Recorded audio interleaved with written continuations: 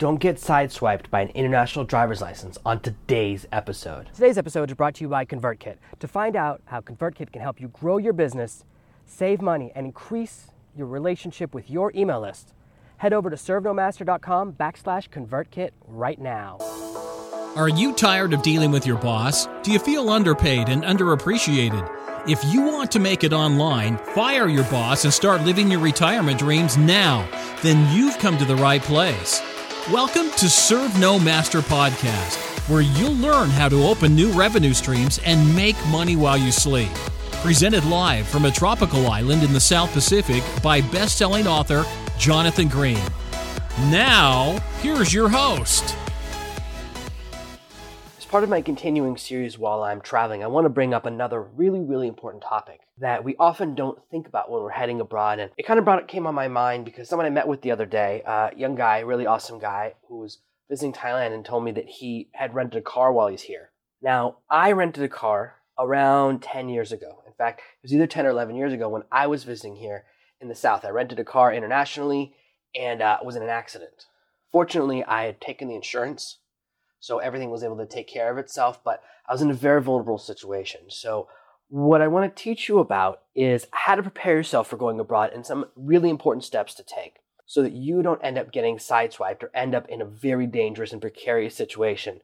You can end up in a prison internationally if you don't take the right steps, and you do not want to go to international prison. One of the first things you need to look at is the international driver's license system. See, getting an international driver's license is really complicated if you don't know how it works. If you go online and search for international driver's license, you'll see dozens of websites that offer to make you the most beautiful, amazing ones. They look like passports, they're leather bound. And it's very tempting to buy one of those. But those websites are almost constantly in the middle of lawsuits and cease and desist orders because every single one of them is illegal. They're all fake. Only 2 organizations in the United States are allowed to make real international driver's license. Every single other one's fake. And some of those fake ones, they cost $100 to $200. The real one is around $30 to $35, and you can only get it from AAA. The other place you can get it is from the AATA, which is, I don't know that one. I think AAA owns them. If not, it's the American Automotive Tourism Association, something like that. That's the name, AATA. So it's only these 2 organizations. So if you're going to get one, you go to the AAA office. It looks like crap. You bring in a picture. It's like a little 2-sided piece of paper. It's not fancy like the other websites offer you, but it's the only legit one. Now, this does not make you bulletproof.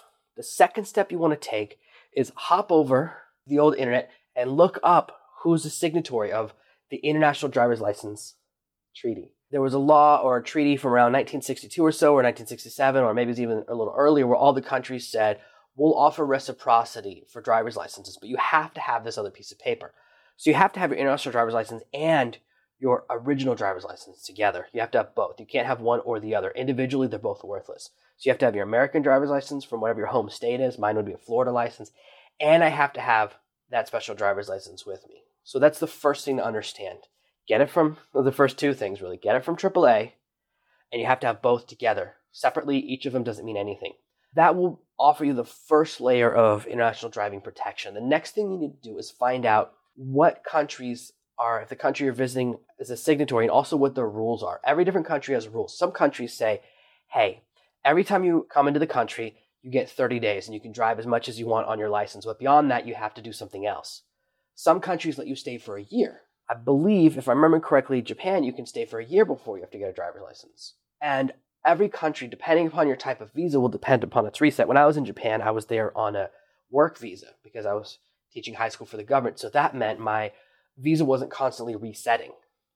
Whereas you get a tourism visa, you do a visa run, you come back, oftentimes that will restart. So where I live right now, it's 90 days. So every time I leave and I come back, I could drive for 90 days if I want. That's level 2. Understanding these things, understanding the rules. Now, some countries drive on the left, some countries drive on the right. They all have different requirements. Recently, my girlfriend actually took her final driving test to get her full driver's license, which she'd never done before, but we worked through it. We finally got her the permit. You have to get a permit and then wait a long time before you can take it, even when you're an adult where we live. But on the island where we live, probably 95% of the people don't have driver's licenses. Most people can't afford the boat to the other island to get one. But because we're foreigners, we don't want to have interactions with the police. We're more vulnerable. We don't want to have that risk in our life, so we take care of all of those steps. And looking at the test questions and helping them prepare for the test, it's interesting how similar in other countries most of the things are. See, road signs are pretty international. Most people, if you've been driving for more than a couple of years, you can figure out 99% of the signs you see in other countries. When she showed me the list of all of the road signs, there were only about one or two that I couldn't figure out right away, but the rest of them were very similar. And there's a pretty good internationalization as far as those signs. But when you're dealing with being abroad for longer, you have to learn the process of getting a driver's license in other countries. And this is something important. And I've done this twice now. In 2 different countries, I've passed driver's test. I passed the most brutal driving test there is, which is the Japanese driving test. And the Japanese driving test, you have to go through what I can only describe as a course. If you combined miniature golf with driving, that's what it would be like. Things pop out. Suddenly there's a family in a road. There's a dog over there. They have this course that you go around, and you have to know where all the tricks are. See, the driving test is nothing like real driving. In the Japanese driving test, you have to have your wheel, your left wheel, on the white line that signifies the sign of the road for the entire test. Now, this is a test rule. If you were to drive like this on the roads in Japan, you would kill thousands of children every day. You have to drive where part of your car is exactly where children walk to work. In Japan, somewhere between 80 and 90% of children walk to school when they're younger. Now, for some reason, the driving test, and this is how things are, rule's a rule, right? The driving test, you cannot drive the way you do in real life. You'll fail the driving test. If you drive in a way that would keep the children safe in real life, you fail the driving test. So the way the driving test works is right next door to it, this company that teaches you how to pass the driving test has just made a duplicate, an exact duplicate of the other course. And you go through and you pay, I don't know, $50 and you take a couple of lessons and they help you practice the course until you perfect their course and you learn all the secret rules. See, it's not about whether or not you're a safe driver or not. In the Japanese driving test, it's simply about can you do every single step on this list exactly the way it's supposed to be done. They're not looking for innovation. They're not looking for your ability to adapt to an emergency situation. They would never let you take the driving test on a real road. It's only a test of can you memorize this course. And I remember, I'm even looking back, it's amazing that I passed it. The first time I tried it, I totally failed. So I went and had to take a bunch of lessons. And the hardest part is there's a moment in the course where you are going up a hill that's very steep and you have to stop in the middle of the hill and you have to stop your car. And because I was taking a test on a manual, you have to bring your own car. And because it was a manual, I had to stop the car, pull out the emergency brake, and then you have to do a going uphill start from engine turned off, which if you've driven a stick shift or a manual, and most people outside of America have, it's really hard. It's the hardest thing you can have to do. And it's especially hard when it's on the other side of the road. See, Japan drives on the opposite side of the road in America. So I passed driving tests on the left and on the right.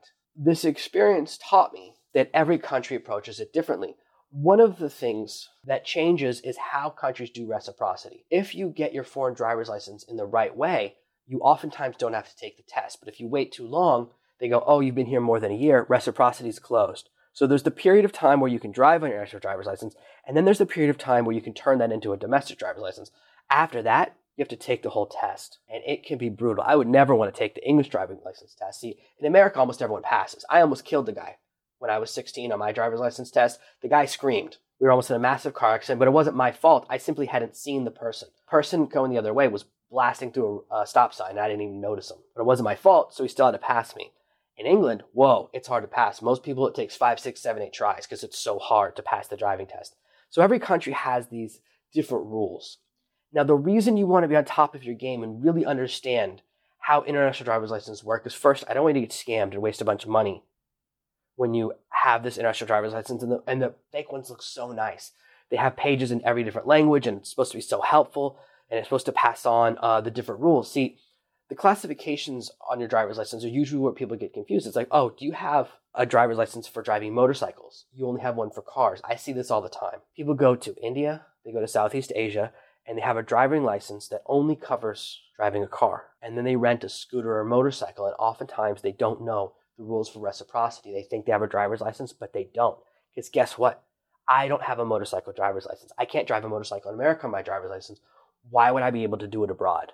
This is an area where many, many traveling foreigners leave themselves shockingly vulnerable. They don't understand what they've done. If they get into a car accident, if they get pulled over and they pull out their driver's license, they go, well, this is great. You're allowed to drive a car. This ain't a car. You're going to jail. Or really what it is it's fine time. When you get arrested or you run into the traffic police in these types of countries, you have a period of time where you can bribe your way out of the situation. Now, you might say you have a moral issue with bribing, and that's fine. You only have about 15 minutes to make this decision. Most police officers in these foreign countries, at least in the country I live in, many other similar countries, they're making $100 to $150 a month. They're making nothing. And you get pulled over and you got a couple $100 in your pocket. Once you enter the system, once backup police arrive, or you end up at the station and they type your name into the computer, they start filling out a piece of paper, the price of bribing goes up almost 100-fold. So what would have been a $10 bribe could turn into a $10,000 bribe or a $1,000 bribe. And it might not even work at that point, because having someone go missing from their records, that's something that will be noticed. So you end up in a very complicated legal situation. And I have friends who've been caught up in some serious dumb stuff internationally, and the price of bribing your way out of stuff can be really expensive. I had someone who had to pay $25,000 to get out of a traffic problem because he refused to pay the initial bribe. And once you're in jail, that's when things get really, really expensive. You had to have his lawyer then negotiate, get him out of jail.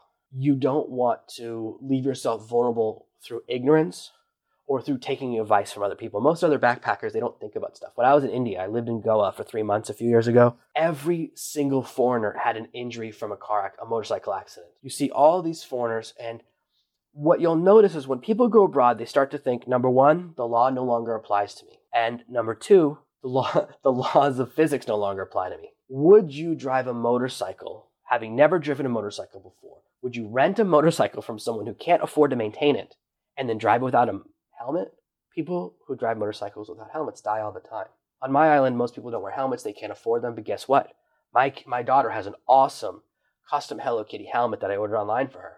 It looks really, really cool. It's very cute. She goes to school and none of the other kids wear helmets. That's fine. My job is to make sure she makes it to 18. My job is to protect her. My girlfriend also has a really nice helmet. I said, get the most expensive helmet you can find. Get something really awesome. Even though, and part of this happened, and in fact, I'd love to say I was always perfect with this, we only really reassessed our house safety because we started slacking off and then our dog got killed. So that's when I said, we got to be more strict about safety. We're not, we're living on this tropical island, but guess what? Other people are idiots. Dog getting run over wasn't our fault. The local ambulance ran over it for no reason, right in front of my kids. It was totally brutal. And I had a moment, I said, I have to use this as a teachable moment. I have to learn from this experience. So at least this dog gave his life for something. At least losing our dog would have some meaning. And I said, this is when we got to get helmets for the kids. We got to be more strict. We can't be island living. So even I, living abroad for so long. Now, where we lived before, we lived in the city, we always wore helmets because it was enforced and because you have to. But we started slacking off a little bit with island living, but we've kind of dialed in again. So that's no longer a problem for us. We really tightened up safety and made sure that we have things in place to make sure that our new dog can't get hurt in the same way. But we had to learn a lesson the hard way a little bit. And so I don't want you to have to learn a lesson the hard way. Just because you're traveling abroad doesn't mean you're suddenly invincible or suddenly above the law. One of the people I was talking to a few days ago, I was talking to someone and they had seen another foreigner buying drugs on the street, and it turned out they bought them from an undercover cop. And if you've ever seen Broke Down Palace, you know how that ends. Now, if you haven't seen Broke Down Palace, and if you have kids, you need to watch that. There's other choices you can watch. There's one about Turkey called, I think, Midnight Express. There's one called Return to Paradise with Vince Vaughn. There are a couple of movies about this, and guess what? They're the real deal. You do not want to go to international prison, especially for a drug thing. In Thailand, that person can be looking at anywhere from 8 years to life. People think it's so cool to buy drugs internationally. Believe me, you'd much rather deal with the United States justice system. Yeah, there's a lot of unfairness, but at least you got a shot. At least you can have a lawyer. Understanding other countries' legal systems before you go there is very important. Here's something that most people don't know. In Japan, when you get arrested, you don't see your lawyer for 30 days. Ancillary to that is that 98% of people who are arrested for a crime in Japan confess to it. In fact, they recently had a scandal where a taxi driver was arrested and confessed to a series of brutal murders. Turns out, the real killer was a serial killer, ended up killing 10 or 15 more people. They finally caught that person, and they said to the first guy, why did you confess? And they said, the guy goes, you guys said you would kill me, but if I confessed, you'd only give me 40 years, so I confessed. Now, mixed in, please think about this. There are a lot of things someone can do to your body that after 30 days won't be there. Interestingly enough, every single day, after a morning of getting smacked around, maybe in a little bit of waterboarding, and every day at noon, from noon to 1, you'll get lunch, no matter what. And then at 1 o'clock, they start right in again. Additionally, the lawyers, the prosecutors, and judges get paid a bonus for confessions. So the entire system, even though there's a very low crime system in Japan, boy, you don't want to enter it. You do not want to get involved. Your best hope is to get deported. Pray for a deportation, because otherwise you're going to be on the other side of the wall. This is why I recommend watching some of those movies that show you what really happens when you start playing around with the law internationally. And it's not just drug laws, and a lot of people mess around with that. I see it with traffic stuff all the time. You get into a traffic accident, you better break out your money and start bribing people. My friend was in a situation where it was the other person's fault. This lady backed into the road and smashed right into his motorcycle in a van, and she almost killed him. She started asking for money, blaming him. She was staying in a hotel, and the security guard for the hotel, of course, choosing the local lady over and the guest of his hotel over the foreigner, backed up her version of the story. He ended up in court. He ended up at the police station trying to say, no, this isn't what happened. They're lying. Guess what? It doesn't matter. 2 against 1. You better shut up your mouth. He had to pay a bunch of money. He ended up having to pay, I think, $500 to get out of that situation, which is a lot of money because the initial bribe was going to be around $50. He at that point had to pay money to the woman and money to the police. And you can say, I would never do that. Well, they had taken his passport. See, as soon as you interact with the police and you get in trouble, they take your passport. It's the first thing they do. One thing that you want to be aware of is, will the embassy help you? And the answer is nope. The embassy will help you if the following conditions are met. You are a currently famous entertainer. And when I say currently famous, I mean movie star or TV show star on a show that's on right now. If you're on a show that's in syndication or a show that was canceled 5 or 6 years ago, nope. If you're a famous musician, you better be on tour. Or you need to be related to a politician and not a state politician. You need to be related to, ideally, a senator. If you're related to a congressman, you might get saved, but probably not. What the embassy does, the embassy checks in, and they will try to actively stop them from torturing you. That's the one thing the embassy will do. The embassy will come in, or Red Cross will come in, and they'll check you for marks to see if you're getting tortured. But they will not send you home because you're American. They will not help you out in that way. And that's the first thing everyone says is, get me the embassy. And again, watch Brokedown Palace. This is very real. I know that this is a little bit of an intense story. You thought we were just going to talk about the fun and excitement of getting a driver's license, but you can end up in a scenario very simply.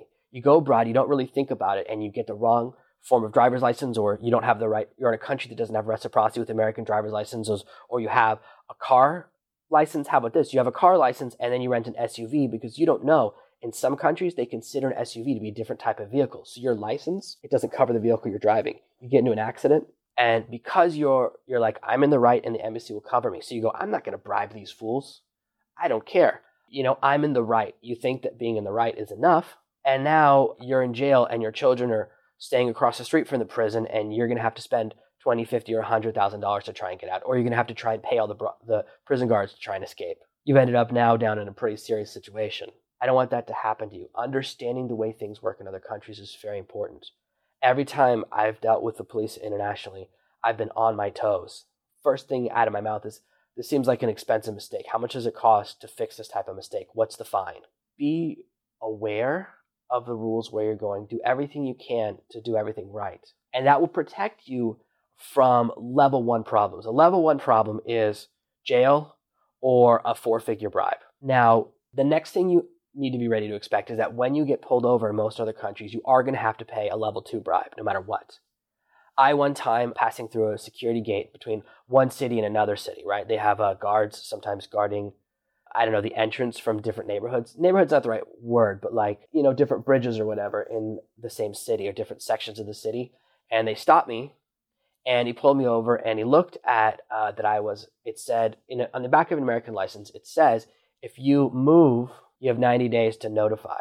So you have 90 days to notify your new state or the state where you live if you change address. And he looked at that and goes, well, you obviously haven't notified me.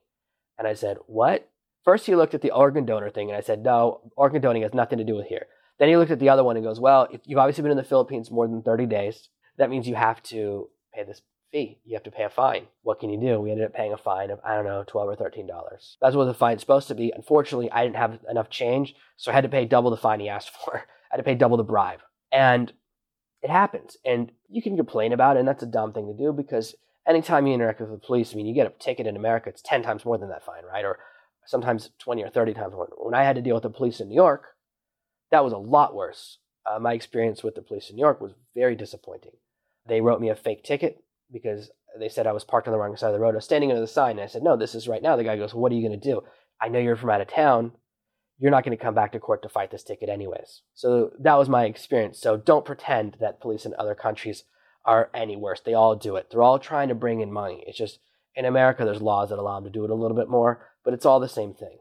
What I want you to do, and think about this with other areas of your travel, whenever you're going abroad, anything you're doing, do your research and do it right. Don't show up with the wrong type of driver's license. Don't drive the wrong type of car. Don't make these little mistakes. Honestly, what I really recommend is don't rent a car. People think it's so cool to go to another country where they don't understand the rules and to rent a car or whatever. Oh man, what are you saving? Nothing. I take expensive taxis. Well, every time I take a taxi, it costs me $2 or $3, and I'm taking a taxi somewhere and back every day. So I'm spending maybe $5, $6 on taxis a day. But guess what? When you're in the back of the taxi, if he gets in an accident, it's no problem for you.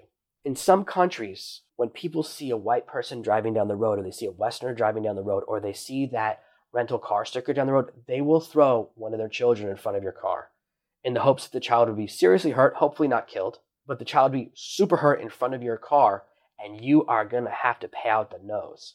Every country has different rules for it, but in many countries, they try and figure out how much money that child would have earned over its life, and that's what you have to pay.